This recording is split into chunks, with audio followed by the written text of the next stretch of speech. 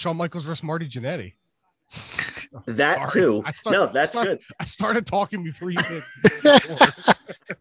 Welcome, everybody, the Hot Tag Wrestling Podcast. I'm Chris Francesco. Joining me this week is George Rogers, Dean Holzapple. What's going on, boys? Howdy doody. It's howdy doody time. Hi, Chris. Hey. All right. So today we are continuing rolling with the January Royal Rumble theme. And we are going to go way back. We're going 29 years ago. Wayback Machine. The Wayback Machine. To the 1993. Yep. The 1993 Royal Rumble.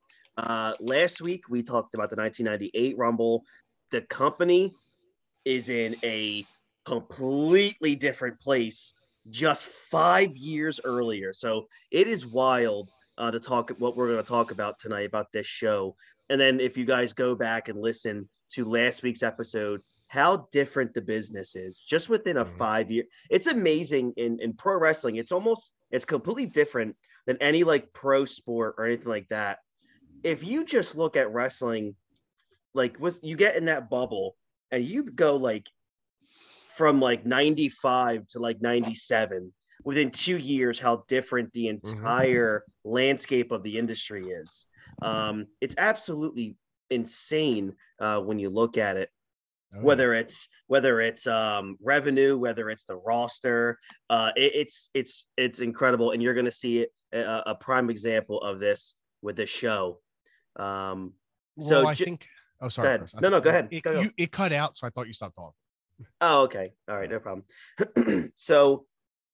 To kind of what I like to do, as always, is give everybody a view of what we were doing before. And for the Rumble, I kind of want to go a little bit ahead when it comes to the buys and what these rates were. So let's just go back to 1990, the start of the decade. The 1990 Rumble had 260,000 buys. 1991 jumped all the way to 440,000. 1992, which is arguably, in a lot of people's eyes, the greatest Royal Rumble of all time. 200, right back down to 260,000 buys.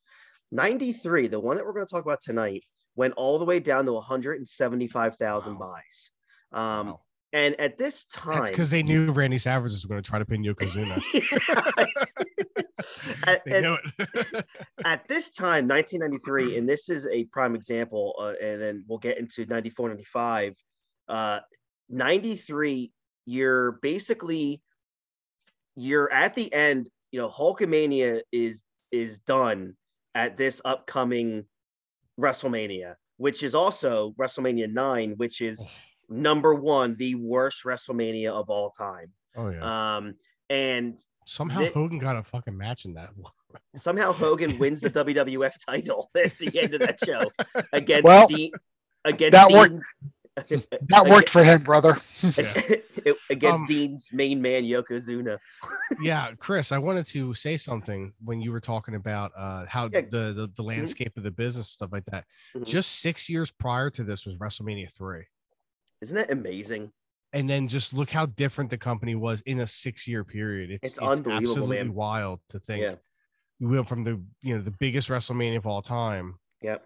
As spectacle wise, matches, the Andre vs. Hulk, to Randy Savage trying to pin Yokozuna in a Royal Rumble match. And what's even crazier than that is stuff like the Berserker showing up. Yeah, in that 6 year period, you went from the absolute peak of Hulkamania to the end. Yeah, like that's on 6 years. That's it. Yeah. And it's incredible to think about that. 1993 had 175,000 buys. 1994 had 205, so not that much more. 95 was 230. So just to kind of give everybody an outlook here, to a lot of people, the second biggest pay-per-view of the year is the Royal Rumble. If you look, and I don't go up to the late 90s, but just to let everybody know, the Royal Rumble really doesn't start getting a lot of buys until 99, 2000, when it gets into the 500,000, a couple 600,000. The second biggest pay-per-view of the year consistently every single year since its inception, besides Romania, obviously, is SummerSlam. So the amount of buys at SummerSlam just almost trumps Rumble every year is astonishing to me, because the Royal Rumble is the only pay-per-view up until 2011 where it's the only pay-per-view that really has any stakes. Mm-hmm. There's anything that's until the Money in the Bank pay-per-view, the Rumble was the only thing left that you had. Well, this winner, if you win the Rumble, you got your main event at WrestleMania. Yeah. And it's just amazing to me that it just wasn't a big draw. And I don't know why. Is it because people didn't want to pay for a one match pay-per-view, which when we always go over these Rumbles, it's the common theme is it's almost like a 1 or 2 match show. Yeah. Are you telling me you didn't want to watch Doink the Clown versus Jim Powers? I don't know who wouldn't want to watch that, first of all. Actually, nobody did because it was a dark match. So here we go. I don't know about you guys, but I was hoping Tom Zink would show up. That doesn't work for me, brother. It doesn't. 1993 Royal Rumble took place from Sacramento, California. It was a sellout, 16,000 people, $187,000 gate. There was this pay-per-view made more money than it did buys. This was the lowest bought pay-per-view of the year in the WWF in 1993. The year 93 meant a ton of changes within the WWF, and I mean a lot of changes. Mm-hmm. Another big deal why 93 was also so bad and such a rebound year. We are less than a year removed from the 1992 steroid trial, where Vince McMahon decided to get rid of a lot of talent that he had, and he brought in a bunch of different people. This is where it became gimmick central. Mm-hmm. Gone were the days of the just 6'5" behemoth, like, the Barbarians, the Warlords, the Ultimate Warriors. Hogan was significantly smaller when he came back in 93. It should be noted how 1992 had an all-time great roster of wrestlers, especially in that Rumble match. A year later, the talent pool was diminished so much. They got rid of a lot of guys that were obviously steroid users, and due to that trial. So that's why the roster is just so depleted in 93, 94, because Vince was forced to go into the new generation. This just wasn't something that was planned for 3 or 4 years. Vince didn't have a choice to really start this whole new generation thing. So, as we talked about in the top of the show, the Hogan era was pretty much finished by the time 1993 came around. Of course, brother found his way into the WWF title match at WrestleMania 9. But he he's the original Money in the Bank winner. Yes, I guess. Except instead of a briefcase, he comes out looking confused, and Bret Hart just points to the ring and says, "You do it." Yeah. I don't know what title win was more confusing: Hulk Hogan beating Yokozuna, or when Roddy Piper and Hogan won the belt. No. If you're gonna say the story, you gotta say it right. Oh, I'm sorry, George. Roddy Piper pinned Goldberg, and Bret Hart won the belt. Oh, I'm sorry. Yeah. The referee is still counting as Bret Hart gets up, and he counts to 3, and somehow Bret won that match. Dear God. Bret's no longer touching Goldberg. WCW 1999 in a nutshell. I'd like to preface something, and I know I'm in the minority probably with this statement. For all its faults, I actually enjoyed the new generation era. Well, so did I. Yeah, I mean, you got to think about it. It gave us basically, Shawn Michaels beginning to rise into what he would ultimately become as the greatest in-ring performer of all time. Mm-hmm. You had, Bret Hart, just out wrestling everybody in the ring. Mm-hmm. Mr. Perfect. You had there was a lot of good things. Owen Hart. Undertaker coming into his own. Yeah, I really enjoyed the feud. Honestly, I know Sid gets a lot of shit, but I thought the Shawn Michaels Sid feud was pretty decent, honestly. Mm-hmm. I agree. So there was some good stuff in the new generation era. It's just mired by Bastion Booger and the Goon. Yeah, people are Man and all that. People are too focused on on the Berserker and Doink the Clown. They're not looking at, Owen. And this The was Berserker. and what was it? Only later Zink. this year. No, he wasn't in the company. And it was only later this year that Owen was going to turn on the Hart family, and then he was going to come into his own right around literally a year from now in 1994. Oh, Yeah. how did we forget about Max Moon? It was pretty easy to forget about Max Moon. Damon Demento. Oh God. Terry Taylor, when he wasn't even known as the Red Rooster, he was just Terry Taylor. Yeah.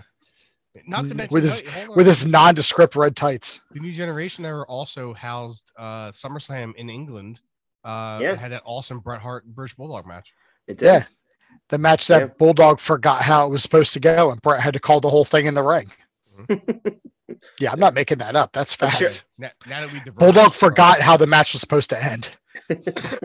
So Bret had to call the whole thing. Let's see here where I was. So the company, like we said, was moving on from Hogan. And the new face of the company, at least in January, was Bret Hart. He was a WWF champ heading into the show after beating Ric Flair for the title just a few months earlier on a Coliseum home videotaping, not anything. No pay-per-view. Just it was a Coliseum taping. For the first time and for nearly every Rumble since, it was announced. This is the first Rumble, guys. It was announced that the winner of the Royal Rumble got to face WWE champion at WrestleMania. So this is the very first Mania where that stipulation became, what we have today. Did you say WWE? I'm sorry, WWF. Yeah, we're back in 93. Oh yeah. I don't know what the WWE is. WWF, that's correct. I'm here to watch pandas hit themselves with chairs. Brother. January 24th, 1993, in the Arco Arena, Sacramento, California. The show began with a shot of the crowd in Sacramento, and the announcers welcomed us to the show. We had Gorilla Monsoon and Bobby the Brain Heenan here. They bickered about what was coming up. Heenan wanted to talk about the narcissist, and Gorilla said nobody cares. Hey. So, a little bit of a... Sucks. Yeah. Obviously, I put Bobby and Gorilla as probably my second favorite announced team of all time. This was their last Royal Rumble together, which, it's kind of sad looking back. But we get into a really good first match here, which is the Beverly. Go ahead. Who's your first announced team? Oh, it's JR and King. Oh, okay. And my third favorite, which is surprising, I did a show about this a long time ago. I actually really, really enjoyed the time of JR and Paul Heyman. I thought they were spectacular. But honestly, I also really like Shivani and Bobby Heenan in the early days of Heenan and WCW. For me, it's I think Gorilla and Heenan are number one. They're just so good. Followed by JR and the King, and then my number three would actually be Gorilla and Jesse. Oh God, Gorilla and Jesse. Gorilla and Jesse are my number two. Yeah, oh my God, yeah, they're all like kind of interchangeable. That top three. I mean, Vinny was good too.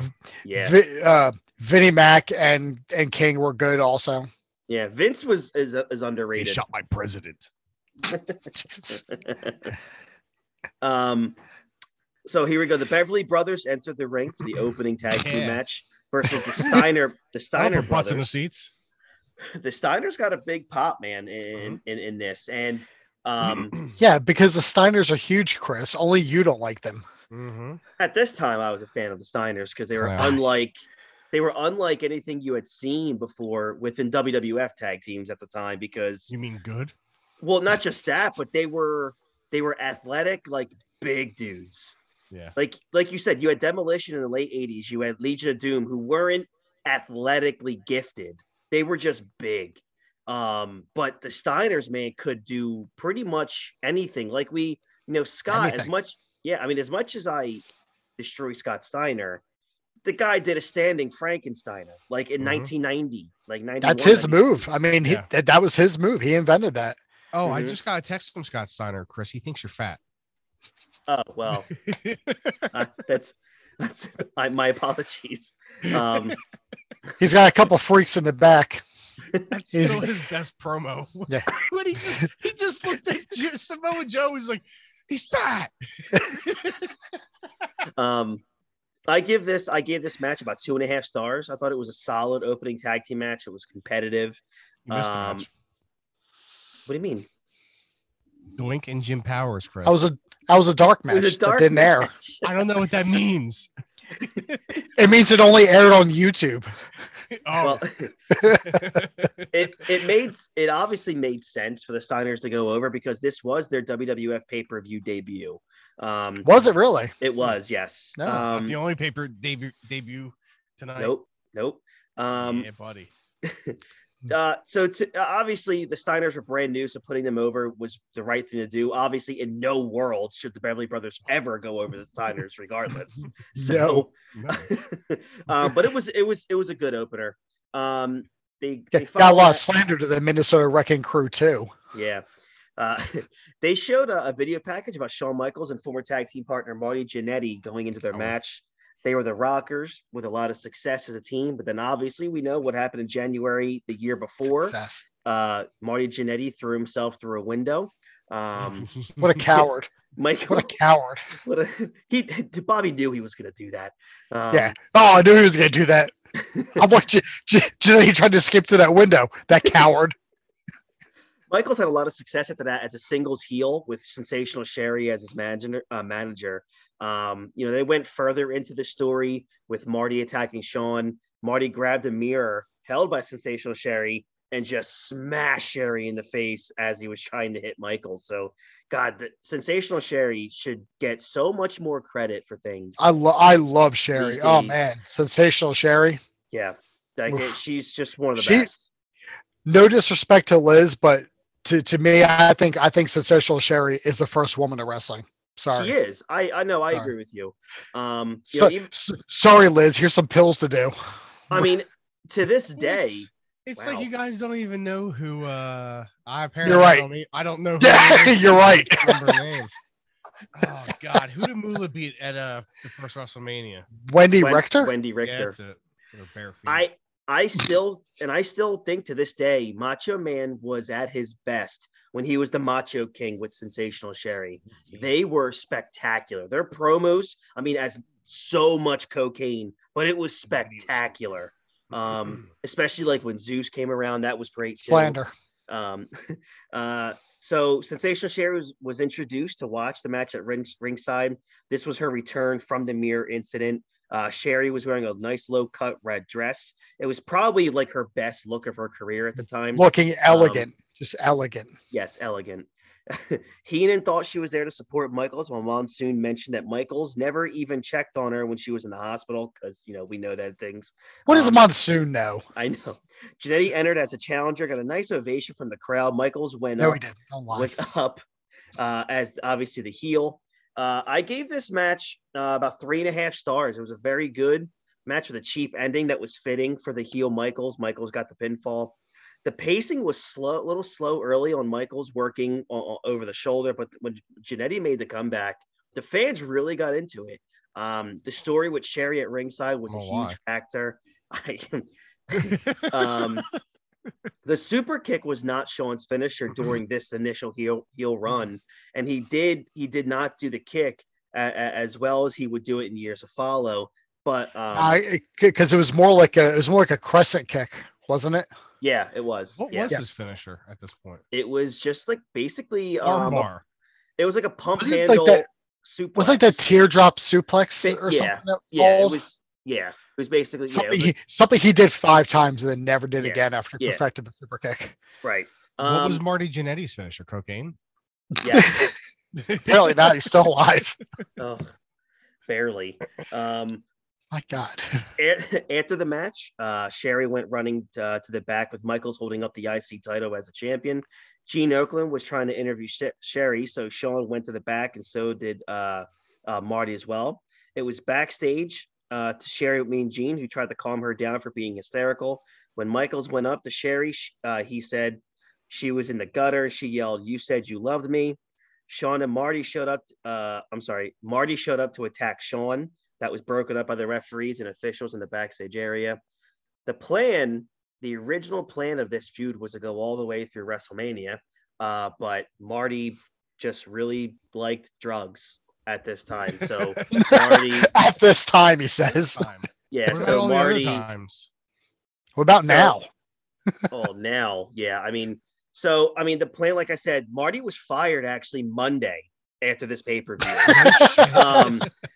Because apparently after this match, they found out that he passed out in the locker room after the promo, and they literally found just cocaine all in his bag and alcohol. So he literally had a match and then fell asleep for a while in the back. This is the most Marty Jannetty thing I've ever heard. I know. They brought Marty back again in May of '93, which this man wanted to fuck his own daughter. That is correct.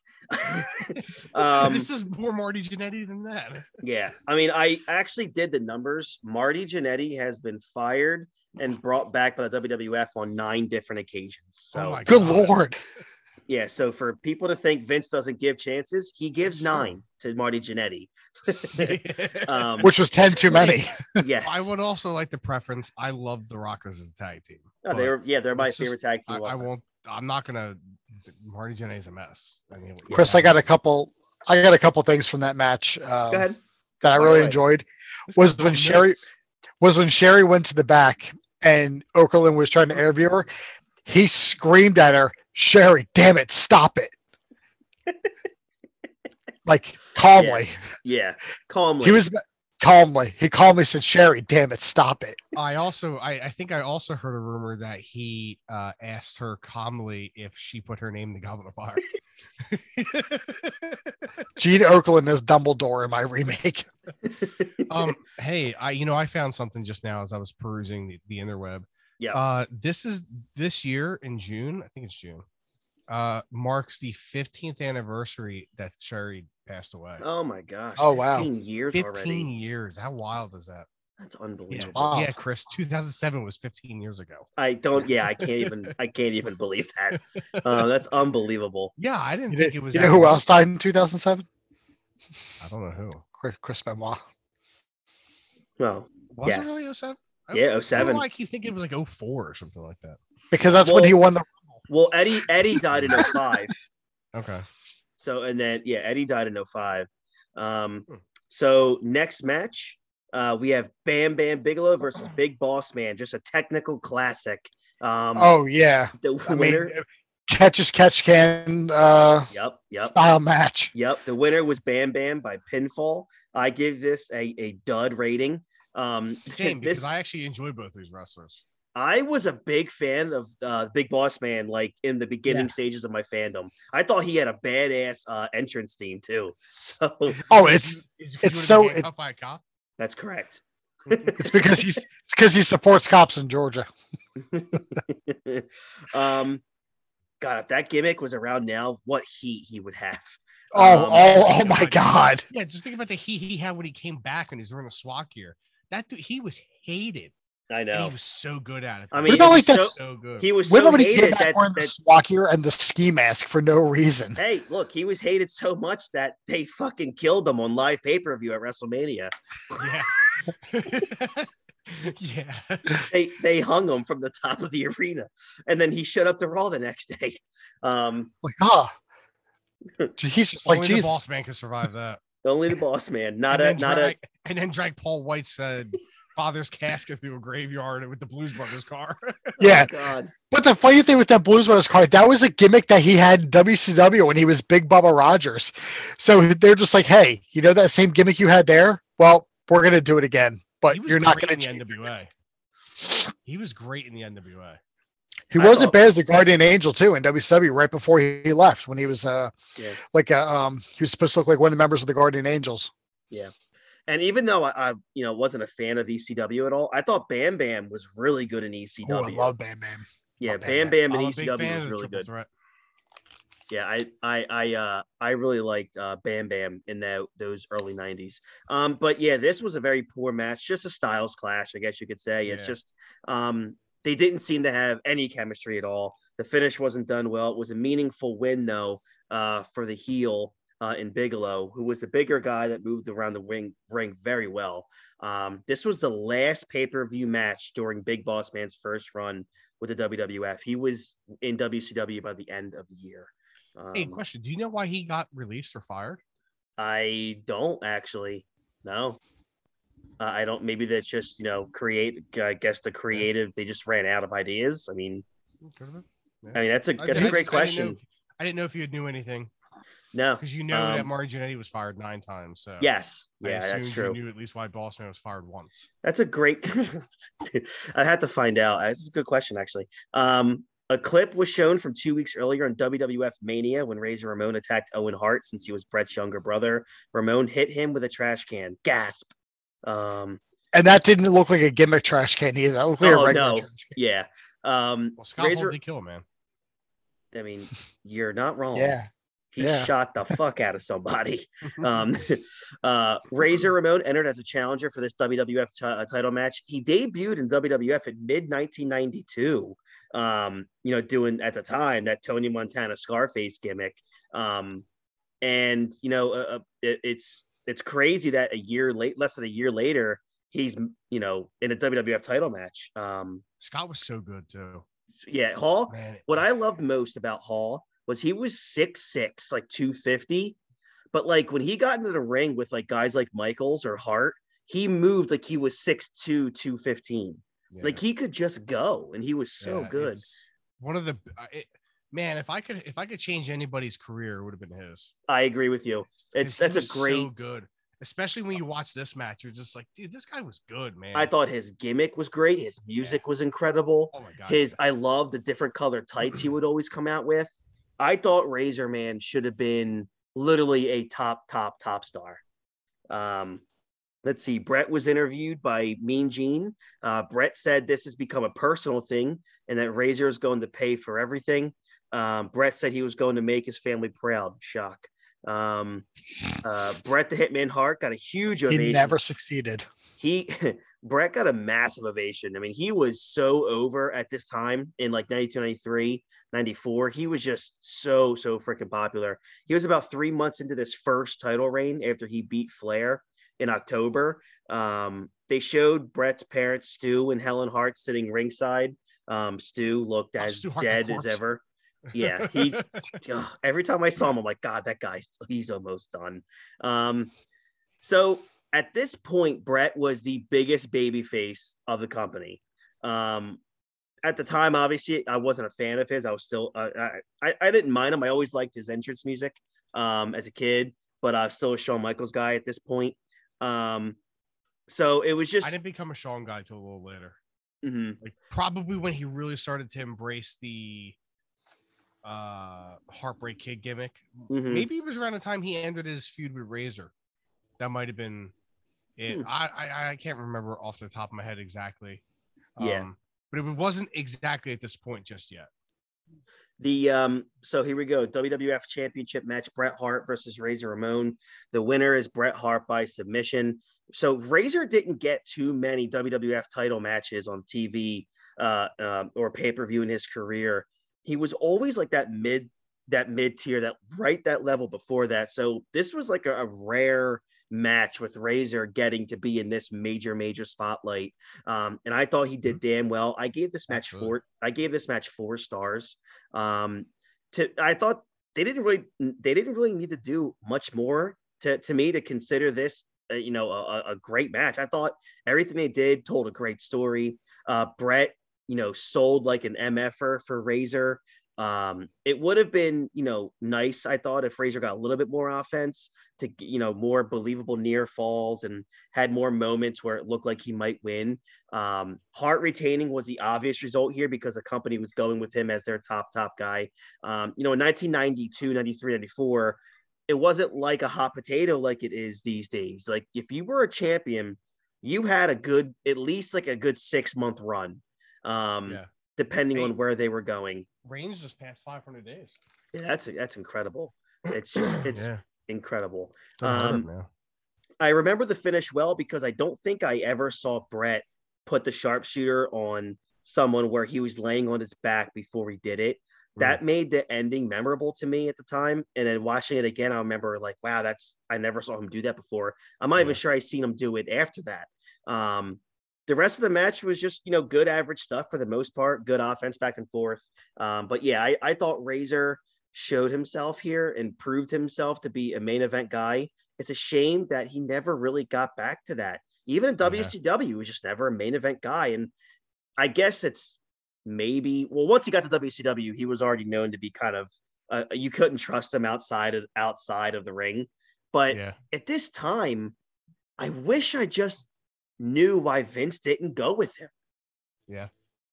I don't know. Good question. Yeah. Yeah. So a little tidbit I'd like to add to this.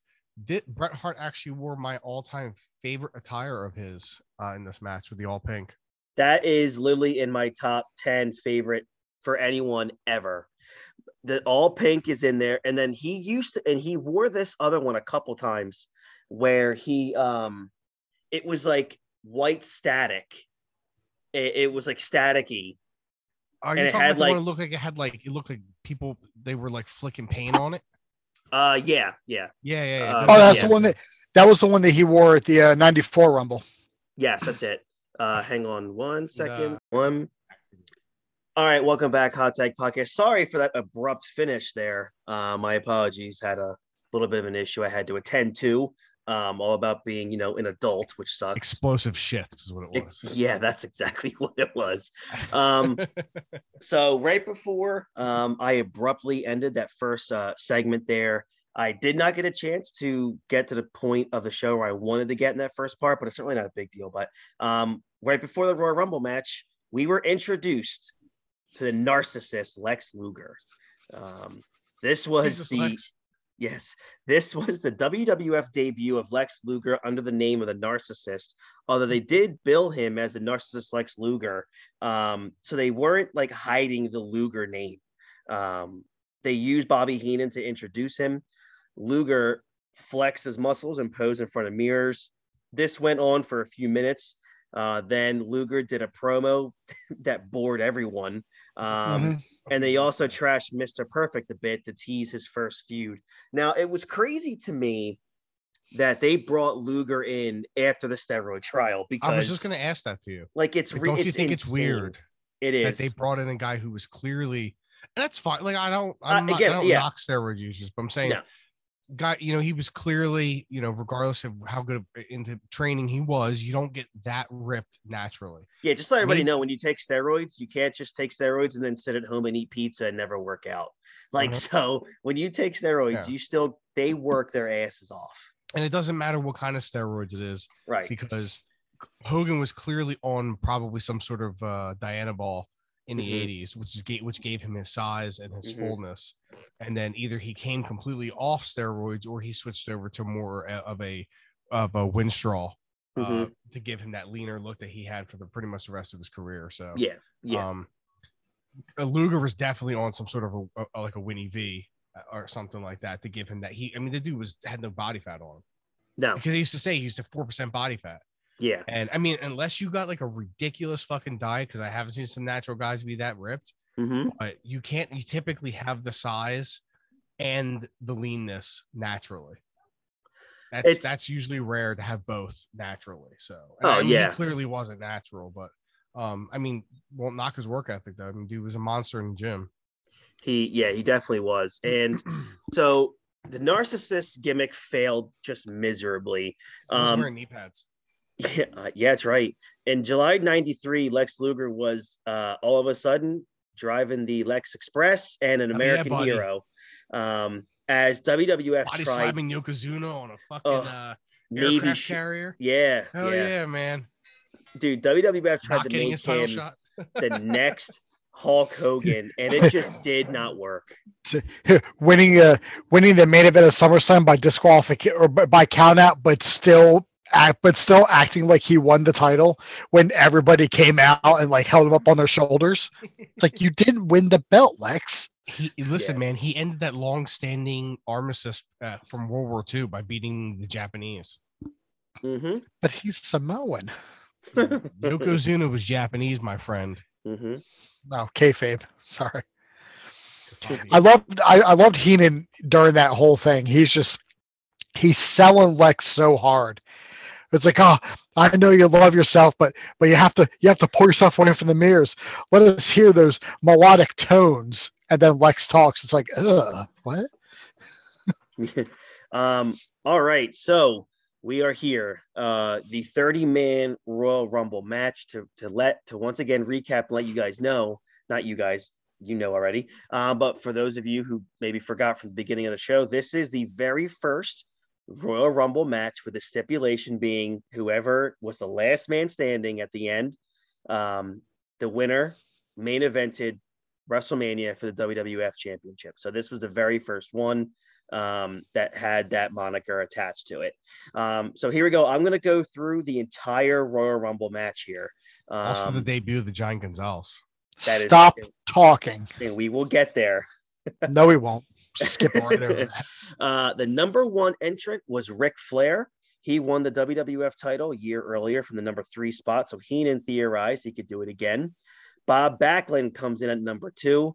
He was very plain and oftentimes a very boring babyface role at this time, but he also looks super young. To this day, he's like 75 and looks like he's 50. Yeah. They were both former world champions, and they're both wearing red trunks. I'm sure Vince loved that. There was not much action between the two as Flair chopped the shit out of him a ton. Backlund hit him with an atomic drop. Papa Shango, one of my favorite gimmicks of all time, is in at number 3. I'm just saying, if Papa Shango was around today, he'd be over as hell. Mm-hmm. That's Charles Wright, aka Kama, the Godfather, the Good Father. Any gimmick. This was my favorite gimmick for this guy. He went to eliminate Backlund, but Flair dumped him in just 28 seconds. Gorilla loved to talk about Backlund's intestinal fortitude. The number 4 spot was, to me, the second greatest wrestler to never be a WWF champion, Ted DiBiase, who always got booked early in these matches because he was such a great worker. That's how you use these quality guys here. Most of the 2 minutes were spent double teaming Backlund. Brian Knobbs, the Nasty Boys, is number 5. They were a babyface team, the Nasty Boys. They were feuding with DiBiase and IRS, which was Money Inc. at the time. Knobbs goes to eliminate Flair, but Rick held on. They paired off with Backlund going after Flair while Knobbs went after DiBiase. Knobbs gave the pit stop to DiBiase, which is when he sticks his armpit in the guy's face. Love it. The number 6 entrant is the man, the myth, the man that we give our fuck money to, Virgil, who, of course, Thanks for that build up. You're welcome. Who, of course, worked for DiBiase as his male servant. It's awesome, isn't it? That's an odd way of saying a different word that you would have. Let's see. Virgil. Let's see here. He, of course, worked with DiBiase. Knobbs charged DiBiase, but Ted ducked, and Knobbs was eliminated from the match. So I think that was the first elimination. No, Papa Shango was the Papa first Shango. one. I'm sorry, the second one. You're right. Flair continued to beat on Backlund while DiBiase worked over Virgil. Number 7, Jerry the King Lawler, who wasn't a full-time announcer yet. Flair went after him and then bailed to the floor. He got back in. They tried to dump Virgil, but Lawler ended up saving him. Max Moon coming in at number 8. Let's see here. The Max Moon gimmick was just awful and just did not last that long. Number 9 is, I'm going to butcher this, Genichiro Tenryu, who was a famous wrestler in Japan that didn't have a great WWF career. No Japanese wrestler really did at that point. Yeah, he's the one that when he came in the ring, he started chopping somebody, and Bobby Heenan was like, that's why it's called Chop Suey. Yep. Oh my God. The roster was just so thin at this point. There were 6 guys out there as the number 10 buzzes, and here comes Mr. Perfect, fresh off of a babyface turn. Perfect went right after Flair. Flair bumped like crazy at this point for everything. Flair did his signature top upside down, inside out corner bump. Flair comes back in with the chops. They would have a career-ending match on Raw the next night, which Flair lost. That's just wild. Well, it was a career ending. It was like loser. It was a loser leaves town match. Yeah, you don't see that too much anymore. No, Flair was kind of tired and felt like going back to WCW to print easy money and work once a week, which is good for him. God, by that point he had already wrestled like 3 careers at that point. We've got another Royal Rumble threat at number 11 here, Skinner. He's just sorry. Coco Beware comes in at number 12. He was one half of High Energy with Owen Hart. Who cares? I know. Number 13, one half of the Devastating Head Shrinkers tag team, Samu, was number 13. Samu was thrown in there by his manager, Afa, who was also his real father. Number 14, one of Dean's favorites, the Berserker, a huge threat to win this match. Let's see here. Yes. Number 15, finally, we got something. The Undertaker, who was in his first run as a babyface.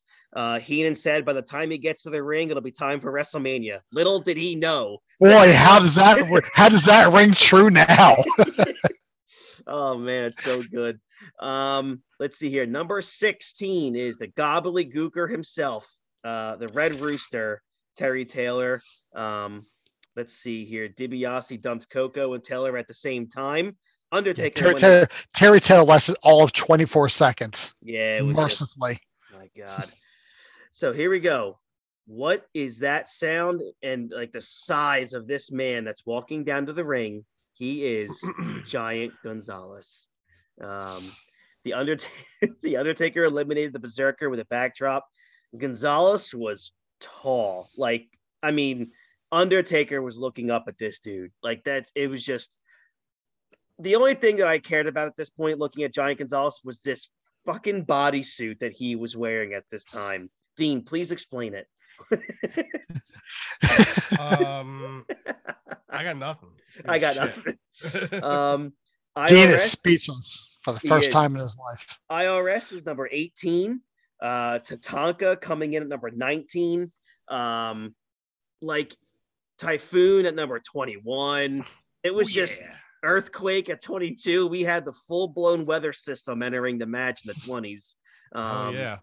So, Carlos Colon comes in at number 23. It's just ridiculous.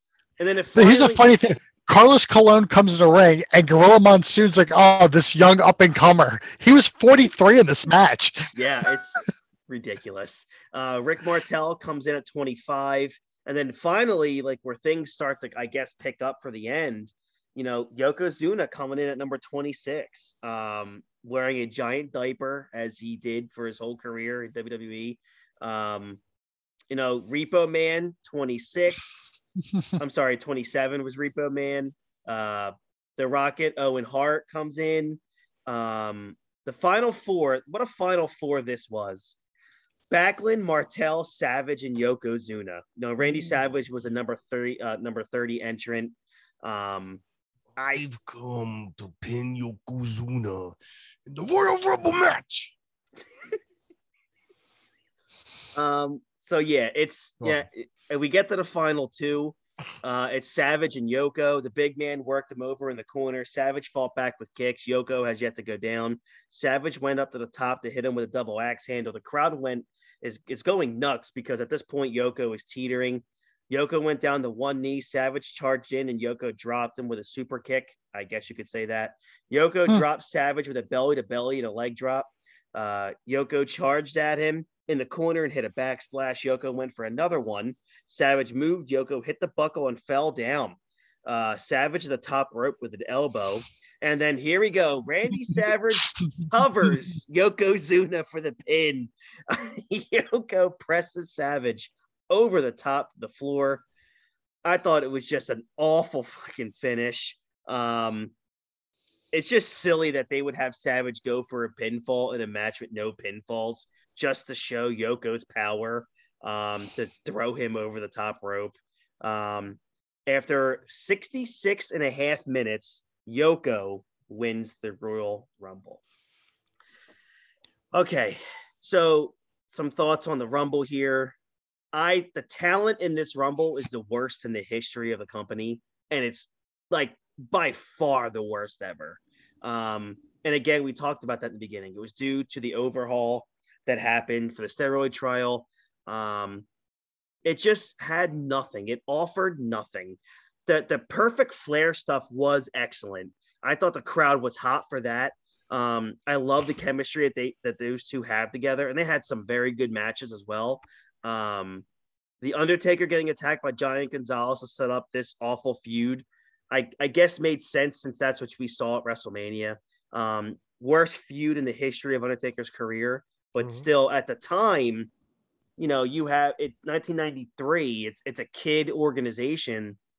I'm 7 years old, and I'm loving seeing these two behemoths in the ring together. So it was definitely an attraction-based feud. I was all for it at the time. Now I look at it and go like, God, this is dog shit. But at the time, I guess it made money. I don't know. Well, as I told you, Chris, when I was watching it, that was kind of the start where it was like a good 4-year period where they just kept putting Taker up against big guys who it seemed like would beat it. It was this King Kong Bundy, fake Undertaker, Brian Lee, Diesel. It was Diesel. Like they were just sticking him up against big guys because they really had nothing for him. You forgot somebody else. The ruler of the world. That was the WrestleMania 13. Yeah. Yep. All right. So some quick facts about this pay-per-view. Probably that doesn't ever gets mentioned, and I don't know why. Bob Backlund lasted 61 minutes. Really? Yeah. Yokozuna had 7 eliminations. My best performers were Bob Backlund. He lasted the longest by far, so you got to give him props. Obviously, he's not outstanding, but to be in the Rumble for 61 minutes, my goodness. I'm actually looking at the stats right here, Chris. Backlund was in for 61 minutes, 16 seconds. The second longest time was Ted DiBiase at 24. Unbelievable. So think of that, like that gap. Yeah. He was in the Rumble compared to like the guy who was in the second longest. Yeah. And his record would hold for 11 years until Chris Benoit broke it in 2004. Yeah, that's incredible. Mr. Perfect is my next best performer. I'm going to give him and Flair the nod here. Both their energy was fantastic. I wish he was, booked to be in that last Final Four because I think Mr. Perfect deserved it. They needed his talent in there a lot longer than it was. And then Yokozuna, he was put over so huge here. If Savage was in a little bit longer, I think obviously he would have gotten this spot, but I think Savage was on his way out of being an in-ring performer at this time. But Yoko did great in that monster role. This was before Yoko's weight got really out of hand. Because at this time, man, Yoko could move and he could actually do some things in the ring. But overall, I gave this pay-per-view a 3 out of 10. The only really redeeming quality that this pay-per-view has is Brett and Razor. I thought Brett and Razor, that should have been a WrestleMania match. It was, those two could have done really well together. Yeah, I agree, Chris. Yeah. Your thought, George? It's not a good pay-per-view. I'll agree with you on 3 out of 10. I thought Brett and Razor was the redeeming quality because when you look at the Rumble matches, it's largely forgettable except for the fact that Yokozuna won because Randy Savage tried to pin him. But I'm looking at the like these survival times that I've got up here. Jerry Saggs was in a match for 21 minutes. Why? He's never been in a match that long his entire life. It's insane to me. Just I don't want to say lack of talent, but just like the names that they have where you're like, this person is even in the company at this point. Jeez, that's ridiculous. All right. So I don't know how Rick Martel lasted to the Final Four, but I know. Martel was good in the ring though. Yep. Yeah. I liked Martel in those late 80s and the beginning of the 90s. I thought Martel's gimmick was really good. I'm shocked that he's not in the Hall of Fame. Me too. I wonder if there's a falling out there. For all the random people that have been put in the Hall of Fame that really unfortunately should not be in or not in yet, I'm shocked that Martel hasn't been put in. I agree. Dean, your rating of the show? I'd give it like a 3. Yeah, not the main event, but the title match is the only thing that's worth a damn. I agree. Before we get out of here, guys, I want to, since we are 15 hours away from an NFL playoff game of first week, I want to do some NFL predictions. Oh, okay. All right. Wrestling show. Wow. Yeah, man. First game is Saturday, 4:30 p.m. Raiders at Bengals. Who do you guys got? I got Bengals. Okay. The Raiders. No, the Bengals. Burrow is hot right now. Yeah. He's the hot hand. I agree. For some reason, I was talking to a coworker today. I feel like this is like going to be like an odd upset. And I feel like the Raiders are going to win by like 3. And it's going to be funky. And I don't know how. I think it's going to be high scoring, like a 34-31 type game. I could see either the Raiders winning by 3 or losing by 17. So it's going to be either or. Like they either win by 3 or they're going to get blown out. Like there's no, I don't think they win by 3 or lose by 30. Yeah, it's either or. A really good game. I know who Dean's going with here. 8:15 p.m. Patriots at Bills. Patriots. And I know why. Josh Allen. Man. That dude, fuck that guy, man. I actually also have the Patriots winning as well. I just have Bill Belichick. I think he's going to go in there saying, I got Mac Jones. I'm going to win a playoff game. I'm going to win it in Buffalo. How about you, George? Nah, I got Bills over Patriots. All right, here we go. Just to get the reaction out of Dean. All Josh Allen had to do was get me one fucking point in my fantasy league and I would have made the playoffs. 1 point. He could have ran for 2 yards. It would have given me 1 point and I would have been in the playoffs. Here we go. I think probably the biggest up in the air game of the weekend. And I'll explain why. So the first game on Sunday, 1 p.m. Eagles at Buccaneers. Tampa Bay all the way, baby. George? Tampa Bay. So I have Tampa winning as well. But however, there's apparently supposed to be a mega nor'easter storm that's going to be hitting Tampa Bay near game time to where the winds will reach up to 40 miles per hour. The reason why that's not good. So there was an odds maker that was on the radio today saying, if the storm passes, he said, if you're a bettor, do not bet this game until 12:30 on Sunday. Because if the storm doesn't hit Tampa at that time, you take Tampa Bay and, that 9-point spread all the way. But if that storm hits, he said the spread in Vegas will probably drop to like 5 because the Eagles have the number 1 rushing team in the league. So if there's winds at 30, 40 miles per hour, they're going to start favoring the Eagles because of their run game. So that's going to be very interesting to watch, just basically up to game time, what the weather's going to be like in Tampa Bay. But I still have Tampa Bay winning regardless. I have Tampa by 40. Tampa by 40. Here we go. I hate the Eagles so much. I cannot live in a world where the Eagles have eliminated Tom Brady and the Tampa Bay Buccaneers. You will never live it down. I mean, the Eagles have eliminated Tom Brady before, so it's not like a new thing for Tom to lose to the Eagles. Well, he's unlimited. He's eliminated them as well. But you know what? That's true. I don't care. I've watched 2 Super Bowl wins in my fucking lifetime. That's true. What the Eagles got? Well, I've waited 80 years for that bullshit. I have also. Well, I mean, I've the worst franchise in football. We have one more Super Bowl win than you guys do, and we got it first. Yeah, in our first try, not our third, not our fourth. First try. Yeah. 4:30, the biggest.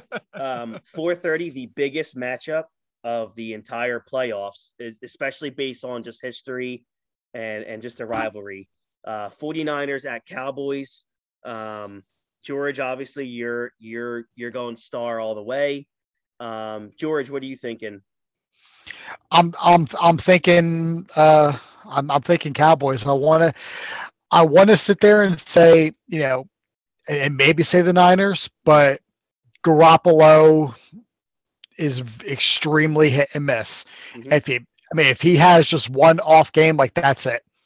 Yep. And the Dallas defense has been playing really well over the last few weeks. Mm-hmm. So, I mean, Dean. I'm gonna go Niners. Yeah, of course he is. Yeah.